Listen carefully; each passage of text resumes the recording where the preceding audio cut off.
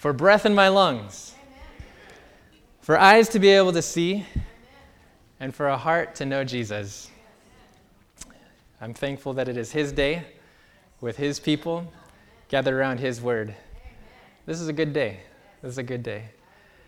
And I realize that maybe some of us have had weeks that haven't been so good, but we can still enter His courts with thanksgiving in our hearts and His gates with praise. Some of us have some family members that are severely ill and in critical condition. David, we're praying for Carol. And you know that, maybe you don't know, but Virginia's daughter Doris is also in the ICU. And so please pray for her. But God is good, and He is faithful, and He is faithful. I've been so appreciative of the last 10 days of prayer.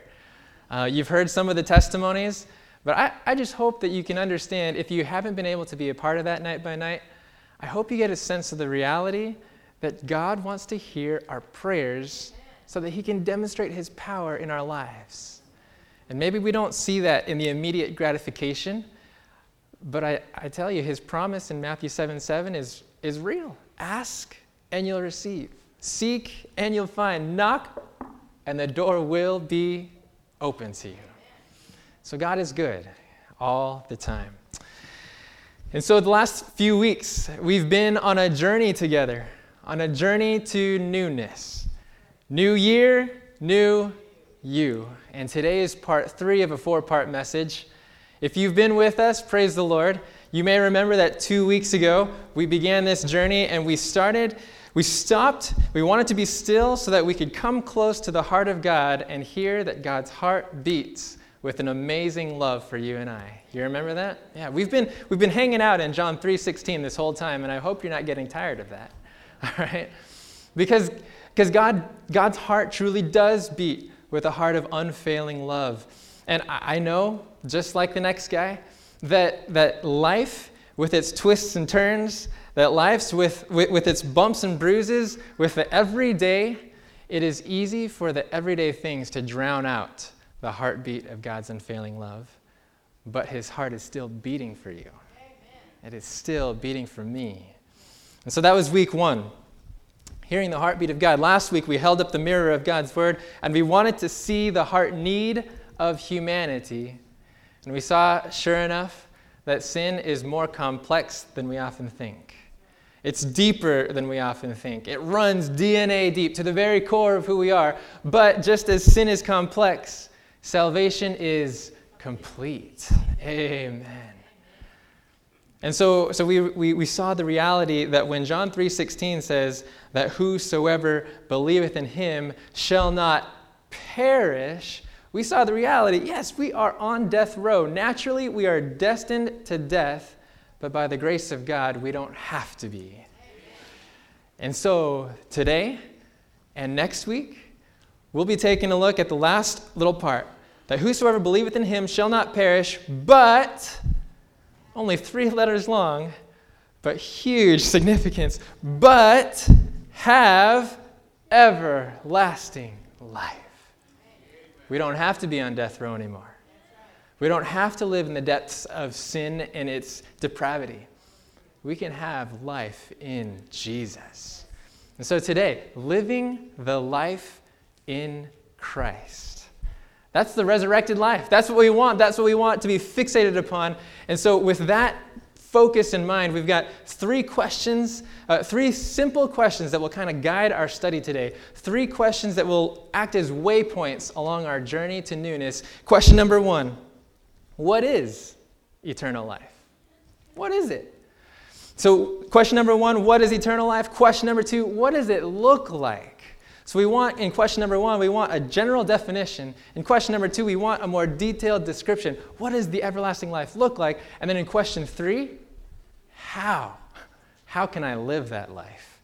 We want the practical prescription, all right? So we're going from definition, description to prescription. I like these little rhyming sounding things. I hope you are okay with that. Okay? It's an educational tool for me. It keeps me going. All right, so those are our 3 questions. And with that in mind, let's bow our heads together.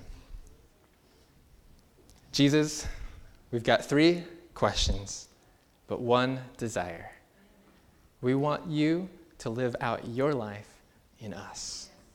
So please, as we come to your word, we come trembling, knowing that it's the very word of the living God.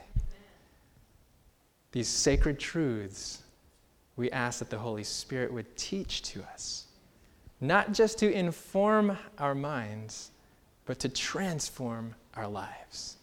That's our desire today.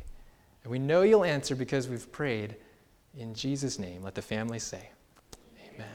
Amen. I believe that today God is going to do something. Do you believe that this morning? I mean, seriously, it's God's day. And it's God's house, and it's God's people. He's not going to waste our time. God is going to do something. I have prayer partners sprinkled around this continent who are praying for this message because someone is going to make a life-changing decision today. And so, if you're a prayer partner in our midst, please pray that God's Holy Spirit would have his own way. Are we in agreement together? Yeah? All right. Sweet deal. Let's go to John 3. John 3, you're already there. John 3, and we'll just read verse 16. John 3, verse 16. You may not even need to read it. You may be able to recite it. Let's see it. For God so loved the world that he gave his only begotten Son, that whosoever believes in him shall not perish, but have everlasting life. Amen. Remember, question number 1, what is everlasting life? What is it? What's the definition? If I were to ask you, and this is okay, it's an okay time to respond. If I were to ask you, what comes to your mind? What 1-sentence definition would you give for everlasting life? To live forever. All right. Anything else come to mind? Say it again. Life never ending. And I heard something over here. To know God. Whoa. All right. Now you're getting ahead of me. All right. Okay. No death. Okay. Good. All right. So everlasting life. When you think about it, it's life that lasts forever. It's a duration of existence, but is there more? And I heard someone say it, to know God. When John is writing this idea that we don't have to perish, we can have everlasting life, what does John have in his mind? Now, it's interesting to me, the thought crossed my mind, why is it that John doesn't say that whosoever believes in him shall not perish, but live forever?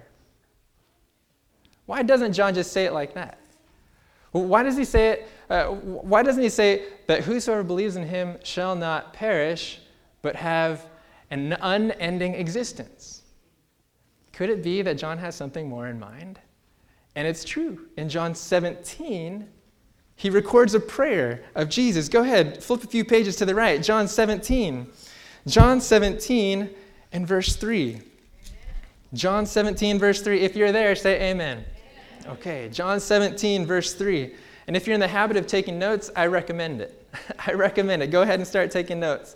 You may not think that okay, of course, the Bible is not a coloring book, but if you would like to highlight some of these things just so that when you're flipping through the pages of Scripture, you know where to go. Here it is, John 17, 3. Listen to Jesus' prayer. It says this, and this is eternal life, that they may know you, the only true God, and Jesus Christ, whom you have sent. Amen. Everlasting life is more than just a future hope of living in heaven forever. Everlasting life is not just something way off in the distance. Everlasting life is a present reality of living in a trusting relationship with Jesus. Whoa! That's why in John 3:16, actually, the Greek verb to have everlasting life, it's talking about a continuous having of everlasting life. It's an ongoing possession of this quality of life in which you're living in a trusting, saving relationship with Jesus. So that's what it is. Question number one, what is everlasting life? It's more than a future reality. Obviously, it doesn't exclude the future reality of living in heaven, but it's more than that. It's a present reality of living and trusting a relationship with Jesus. That's why later on, when John is writing 1 John, in 1 John chapter 5, I think it's verse 11, he says, and God has given us eternal life, and this life is in his Son. And in verse 12, he says, he who has the Son has life, and he who doesn't have the Son does not have life. He's talking more than just a breath in your lungs and a heart that's beating. He's talking about an existing, trusting, saving relationship with a Savior who loves us. That's what he's talking about. So question one, what is eternal life? It's living day by day in the present in a trusting relationship with Jesus. All right, question two. Okay, we've got the general definition. What's the detailed description? What does that look like? Okay, so everlasting life, it's knowing Jesus, it's trusting Jesus, but what does that look like? What does that feel like? If I were to draw it on a picture, what does that look like? And here we're going to go to some of the writings of Paul, because he gives us a little bit more of what it really is. There are two prime examples. I think we only have time to go to one passage, maybe two. But we're going to go to Galatians chapter 5, all right? Galatians chapter 5. Galatians, it's in the New Testament. You've got your four Gospels, Matthew, Mark, Luke, John, Acts. Then you've got Romans, and then 1st and 2nd Corinthians. And right after the Corinthians, it's Galatians. When you're there, say amen. Amen. All right. You beat me to it. Okay. Galatians. We're going to Galatians chapter 5. Again, if you're in the habit of taking notes, Galatians chapter 5, beginning in verse 16, all the way to 23. Galatians 5, verse 16 through 23. Paul says, by the power of the Spirit, he's writing this to the believers in Galatia. He says, I say then, walk in the what? In the Spirit, and you shall not fulfill the lust of the flesh. Okay, now I want us to follow something. Sometimes the best way to really get a grasp of something is to set it in contrast to something else. Okay? So if we want clarity about what does eternal life look like, what does life in Jesus really look like, Paul is going to start breaking down a contrast. If you want to make a list on paper, or if you just a list in your mind, he's going to make a list of things called life in the flesh. And then he's going to make a list of things called life in the Spirit. Okay? So he's going to allow us to see what life in Jesus looks like by seeing what it's not and what it is. All right, so let's keep going. Galatians chapter 5, verse 16. I say then, walk in the Spirit, and ye shall not fulfill the lust of the flesh. For the flesh lusts against the Spirit, and the Spirit against the flesh. And these are, what is the next word in your Bible? Contrary to one another, so that you do not do the things you wish. But if you are led by the Spirit, you are not under the law. That is the condemnation of God's law. Verse 19, now he's going to just get really just point blank. This is what it is. Verse 19, now the works of the flesh are evident, which are adultery, fornication, uncleanness, lewdness. Oh boy, he keeps going. Idolatry, sorcery, hatred, contentions, jealousies, and on. Outbursts of wrath, selfish ambitions, dissensions, heresies, envy, murder, drunkenness, revelries, and the like, of which I tell you beforehand, just as I told you in times past, that those who practice such things will not inherit the kingdom of God. That is heavy. But praise the Lord, there's another life that's possible. Verse 22. But, again, 3 letters long, but that's a huge word. But the fruit of the Spirit is love, joy, peace, long-suffering, kindness, goodness, faithfulness, gentleness, self-control. Against such, there is no law. There is no condemnation against those kinds of things. So here Paul is setting up the contrast. All this litany of wickedness, rebellion, evil. And then over here, the fruit of the Spirit. You want to know what the life in Christ looks like. And you see the contrast, and I would wager, if I were a betting man, and I'm not, but I would wager that list, that contrast does not surprise us. In broad strokes, if we were just to kind of make a general, just this is how it is, this is how it's not, and this is how it is. In broad strokes, life that's not in Christ, that is life in the flesh, that's negative, right? I mean, in very broad strokes, you just don't want to be there, right? I mean, we don't wake up and get out of bed and say, I want this kind of life. And so in broad strokes, life out of Christ is very negative. Life in Christ is extremely positive. Love, joy, peace. This is what we want. These are the ideals. This is that holy, godly ideal. While on this side of things, it's that unholy and ungodly standard of things. That's not what we want. But I wonder today, maybe this doesn't surprise us. Maybe this contrast is like, yeah, of course, that's been ingrained in my mind since I was yay high, But maybe that's not a big deal. But what if the Bible tells us a little bit more about this side of things? Can we go to one more text? Actually, we're going to go to several, but regarding this idea, let's go to Philippians. Okay, so you're going to flip a little bit to the right. You've got Galatians, and then Ephesians. Right after that is Philippians.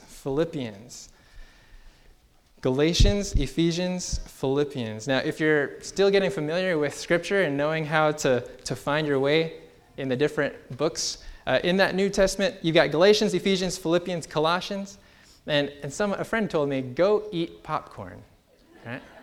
GEPC, go eat popcorn. Galatians, Ephesians, Philippians, Colossians. All right, here we are. Philippians 3.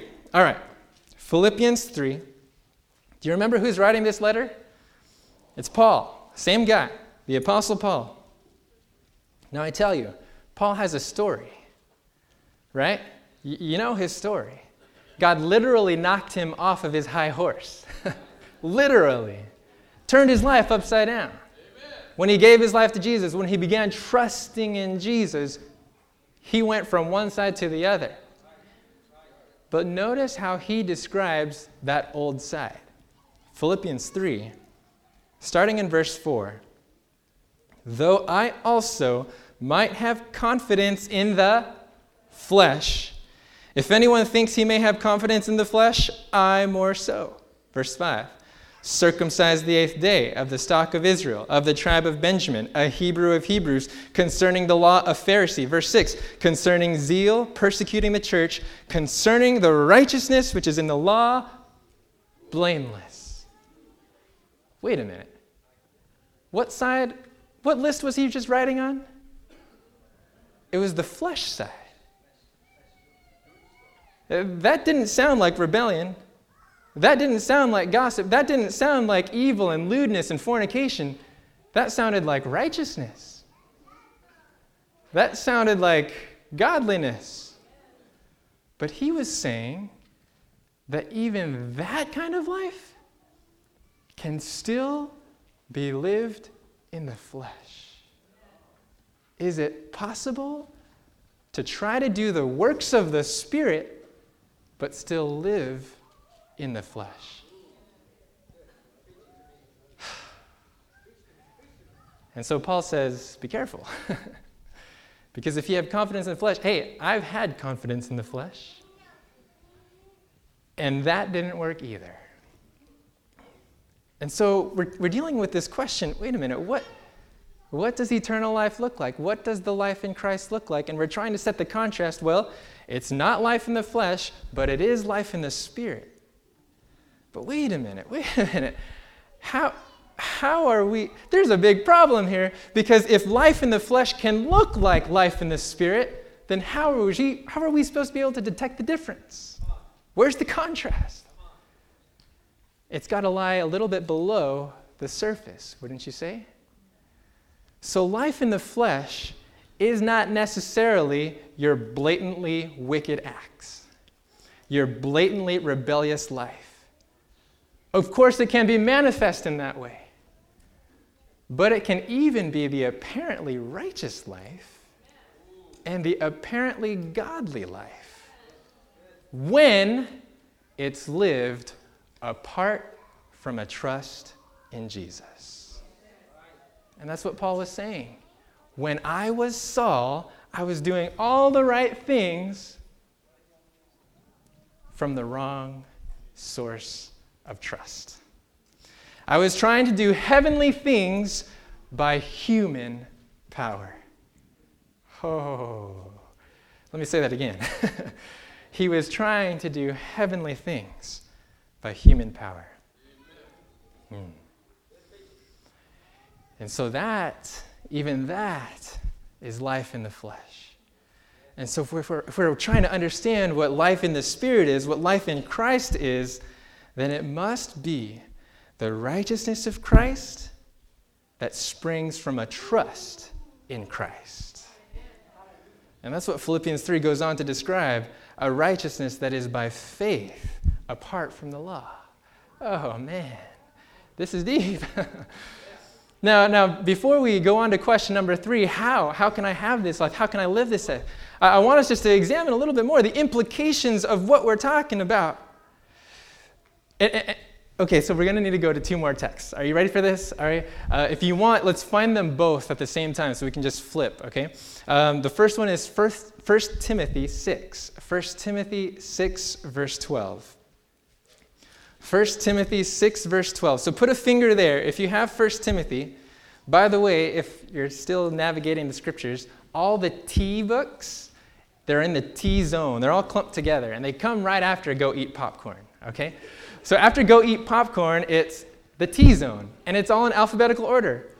First and 2nd Thessalonians, 1st and 2nd Timothy, and then Titus. Okay, so you got your T zone.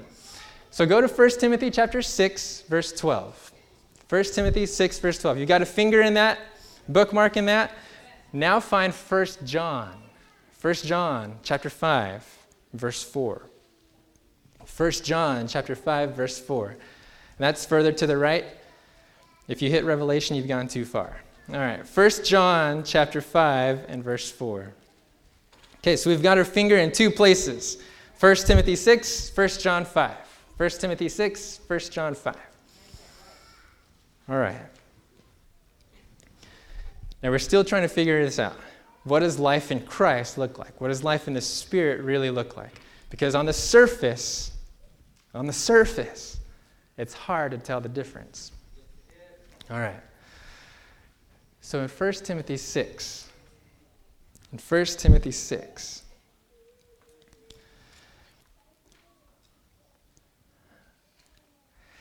Paul says this: fight the good fight of what? Of faith. Fight the good fight of what? Notice what Paul didn't say. Fight the good fight against sin. Paul didn't say that. Fight the good fight against temptation. Paul didn't say that either.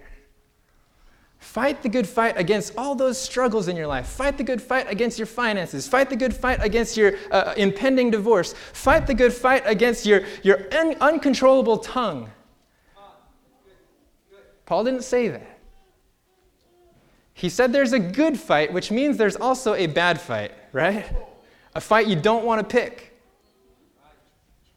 Have you ever tried to fight sin? And you know what it's like to get beat up. Have you ever tried to fight Satan? You know what it's like to run. Paul is saying there's a good fight. The fight we need to be engaged in is the fight of faith. What are you talking about? It's this simple truth that when I learned this, it blew me away. That when sin comes my way, when a struggle comes my way, it's not my fight to fight that head on. My fight is to trust in Jesus. Glory to God. Glory to God. Have you ever had a hard time trusting in Jesus? It's like being in a ring and you've got your tag team teammate over here, but you're not tapping out to let him fight. The fight of faith is saying, look, I can't do anything about this, and so I'm going to focus all my energy on trusting that Jesus is going to take it for me. And Paul says that's a good fight. That's the good fight.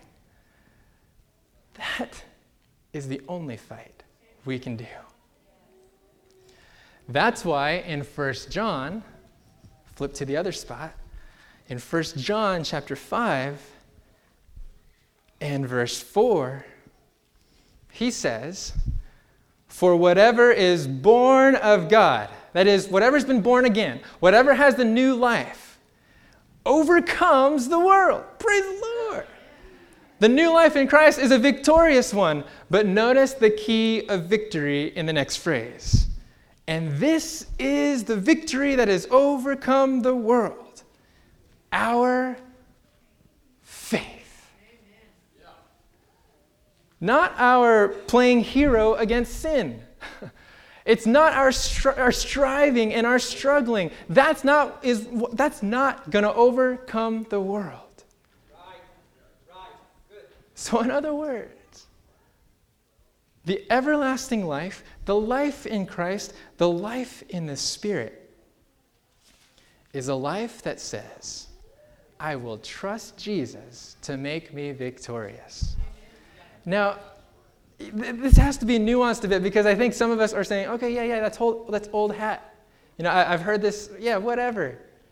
But there's a distinct difference between thinking that Jesus is going to be your divine assistant and thinking that Jesus is the only one that can take the battle. There's a huge difference there.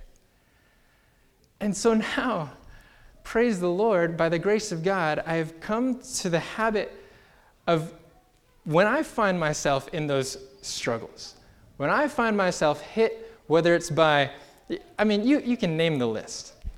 You know, when I find myself really battling things out, I've got to stop and say, no, that's not my fight. My fight is to trust that He will fight. You've heard this thing called willpower. Willpower? Willpower? If there's a good fight and a bad fight, I think that there is a right way to use the will and a wrong way to use the will. We're not talking about willpower. We're talking about the will to place our will in His power. Actually, there's a familiar book, Steps to Christ, pages 47 and 48. Powerful. Actually, I wrote it down. Okay, let's look at this. Steps to Christ. She talks about this. She makes the distinction between the right exercise of the will and the wrong one. 47 to 48. This is the end of chapter 5. If you have the book and you don't have the page numbers, it's at the end of the chapter called Consecration. She asks this question. Well, she says this. She says, now this is long, but stick with me, all right? It says, many are inquiring, how? How am I to make the surrender of myself to God? Now tell me if you resonate with this. You desire to give yourself to Him, but you are weak in moral power, in slavery to doubt, controlled by the habits of your life. Your promises and resolutions, your promises and resolutions are like ropes of sand. You cannot control your thoughts, your impulses, your affections. What you need to understand is the true force of the will. Now notice, she's not going to talk about willpower in the sense of when sin comes my way, I can... That's not what she's talking about. Listen. The true force of the will. This is the governing power in the nature of man, the power of decision or of choice. Everything depends on the right action of the will. Implication, there is a wrong action of the will too. It's not victory by force, it's victory by faith. Okay, I'm reading on. The power of choice God has given to men. It is theirs to exercise. You cannot change your heart. You cannot give yourself to God. You cannot give to God its affections, but you can choose to serve Him. you can give him your will. That's the right exercise of the will. Reading on. He will then work in you to will and to do according to his good pleasure. Quoting from Philippians chapter 2, verse 13. Thus your whole nature will be brought, oh boy, let me do this. Thus your whole nature will be brought under the control of the Spirit of Christ. Your affections will be centered upon him. Your thoughts will be in harmony with him. Through the right exercise of the will, an entire change may be made in the life. You want this new year to be marked by a new you? Depends on the right exercise of the will. Maybe I'm not alone, but I'm so familiar with the wrong exercise of the will. All right, she keeps going. By yielding up your will to Christ, you ally yourself with the power that is above all principalities and powers. You will have strength from above to hold you steadfast. And thus, through constant surrender to God, you will be enabled to live the new life, even the life of faith. Praise the Lord. That's worth memorizing right there. And so here it is. There's a good fight and a bad fight. And too many of us are really experienced at fighting the bad fight. There's a right exercise of the will and a wrong one. And too many of us are experts in the wrong exercise of the will. We could be personal trainers in the wrong exercise of the will. But Jesus is calling us not to have more willpower, but to place our will in his power. Not to try to do heavenly things by human power, but to accept to do heavenly things by heavenly promises. God is good. So question 1, what is eternal life? It's living in a day-by-day, trusting relationship with Jesus. Question 2, what does it look like? Well, it can look a lot like living in the flesh. It can. But truly, it is the righteousness of Christ that springs from the power of Christ. It's the good fight, not the wrong one. Question 3.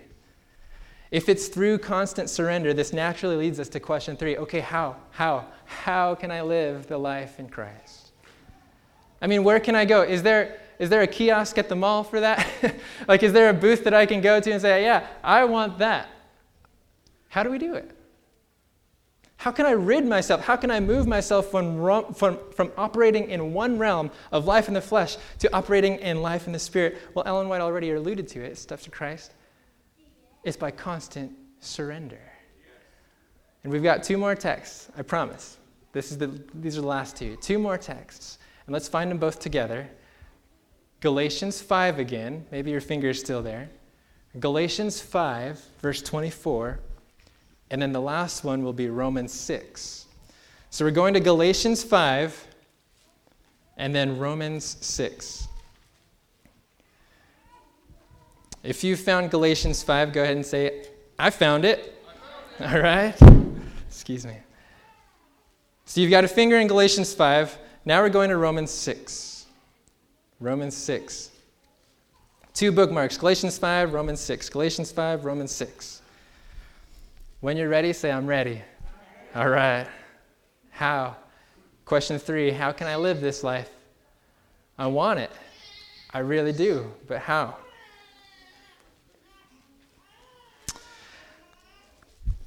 Galatians chapter 5, verse 24. This is right after the fruit of the Spirit. Paul writes, and those who are Christ's have done what? Have crucified the flesh with its passions and desires. Whoa, whoa, whoa, preacher. You're getting all masochistic on me. Okay. Well, what are you talking about? Crucified the flesh. No, we're not talking about a physical, literal crucifixion of the flesh. We're talking about putting to death this old life. do you realize that the life in the flesh is not a life to be resisted, it's a life to be crucified? Now that's a very stark picture, a life and death picture. Paul, what are you saying? Have you ever noticed that there's no such thing as self-crucifixion? I mean, I don't recommend you try, but think about it.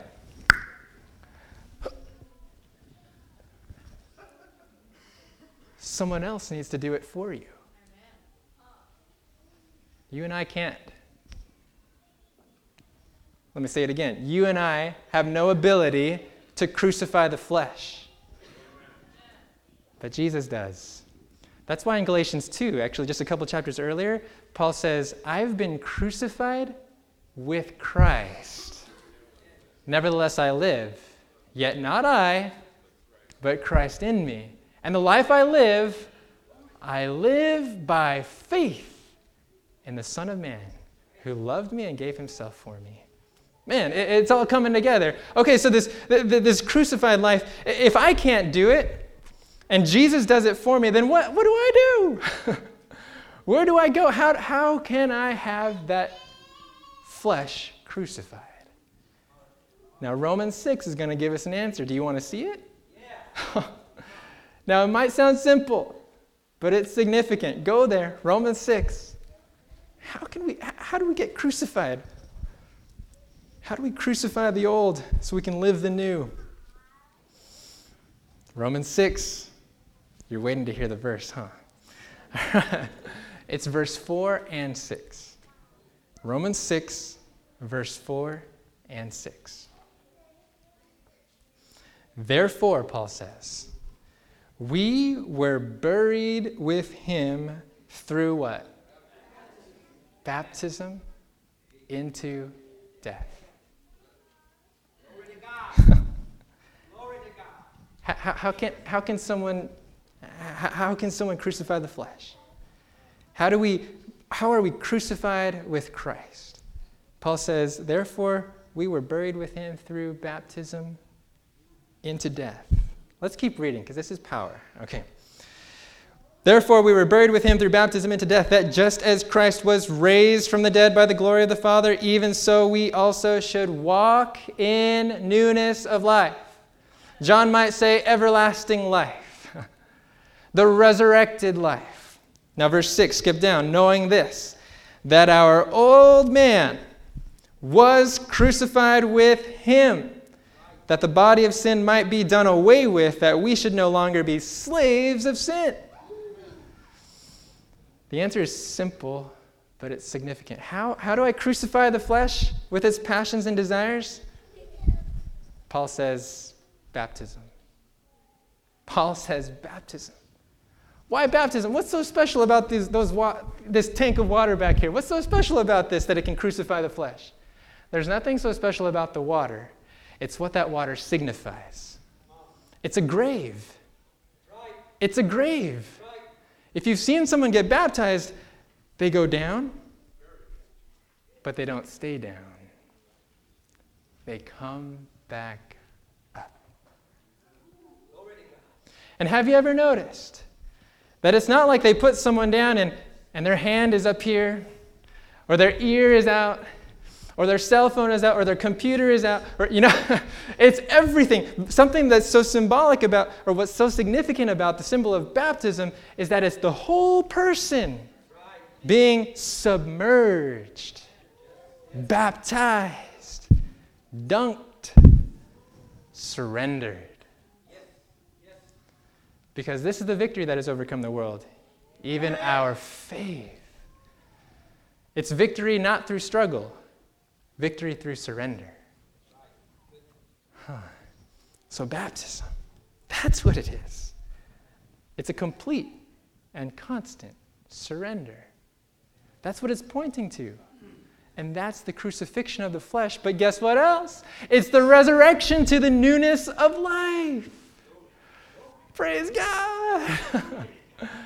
And that's for you and that's for me through Jesus Christ our Lord.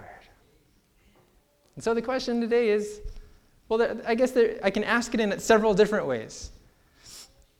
Have you surrendered everything to Jesus? Have you noticed the song doesn't say, I surrender most of myself. I surrender just what everybody else can see in my life. It's I surrender all. All. That's what baptism is. That's what baptism is. So the question is, have you surrendered? And if you haven't, why not? Why not now? The other way I could ask that question is, have you been baptized? Come on. Good. Maybe I should ask it like this. Have you let God crucify, bury your old self so that you could live in newness of life? And if you haven't, why not? And why not now? Now, I'm not saying that there's water in this tank that I'm just going to dunk people in right now. No, that's not what I'm saying. But I just want to extend this appeal. If you've been saying to yourself, I want this new year to be marked by a new me, and you've come to recognize that that can only happen through entire, complete, constant surrender, and you've never walked through the waters of baptism, you've never actually crucified the flesh or let God crucify the flesh so you can walk in newness of life, then I'm just opening it up today. If you want to be baptized, we want to help you. We want to walk you through this watery grave. I was looking at the calendar and just looking at, Easter weekend. It's Resurrection weekend, the end of March. March 29, 30, and 31. That's what better way to celebrate the resurrection of Christ by having some resurrection services. If maybe you're not ready to get baptized immediately, but maybe you want to say, yeah, I'll set a date because I want to surrender all. If that's you today, maybe you're a young person and you've been coming to Sabbath school, you've been coming to Pathfinders, whatever, you've been exposed to these kinds of things, and you're saying, yeah, this is the life I want. And you're saying, I want to give God everything. Please, just make the decision. We want to support you in that. We want to cheer you on in that. Maybe you're a young adult or a young parent with young kids, and you're realizing, look, I want to pass something on to my children that I can be enthusiastic about. I don't want to pass on just a form of godliness. I don't want to show them how to fight the bad fight. I don't want to pass on the wrong exercise of the will. I want to show them complete surrender. And maybe the way to most clearly and objectively do that is to be baptized. So that they can say, oh, I see it. Burial, resurrection. Amen. Maybe you're in your more mature, more seasoned years. You've been in these pews or other pews for a long, long time. Maybe you've been baptized and you realize that it wasn't complete surrender. It wasn't entire surrender. You've been fighting the bad fight this whole time. Is it possible that God may be prodding your heart? Why not be rebaptized? Is it possible? And maybe rebaptism isn't your answer. Maybe, the next time we have communion service and we get to do the foot washing again, let that foot washing be a rebaptism of your soul. Maybe you're saying, okay, these outward things are nice, but, well, you know what? Romans 6 has an answer for you too. In Romans 6, remember, he's already talking to people that have been baptized. Yes. And so by the time he gets to verse 13, he tells them something they can do on a day-by-day basis. He says, do not present your members, that is, your body, yourself, your soul, do not present your members as instruments of unrighteousness to sin, but present yourselves to God as being alive from the dead. and your members as instruments of righteousness to God. So maybe you've been baptized. Then day by day, keep being baptized. In other words, keep being crucified, buried, and resurrected, so that each morning you can stand up to God and say, hey, I'm alive from the dead by the power of Jesus Christ. Does that sound just like too, I don't know, theoretical to you? I mean, that's real stuff. Each morning we need crucifixion, burial, and resurrection. And that's what Paul is saying. It's not just present yourselves once as being alive to God. It's keep doing it on an ongoing, continuous basis. And so, 3 simple appeals today. The daily appeal we've just talked about. On a day-by-day basis, if you want this new year to be marked by a new you, then make it a commitment. I'm going to have a crucifixion, burial, and resurrection every day. And stand before God and say, here I am, alive from the dead because of what Jesus Christ has done for me. Maybe that means just taking a minute or 2 or 3 or 15 or 30 or 60 each morning, reading the story of the cross. Just saying, I'm being crucified, buried, and resurrected through Jesus. If that's you today, if you just want to say, I want that daily presentation of myself as being alive to God. If you want that surrender, just raise your hand to heaven. Amen. Amen. Amen. Here's the second appeal.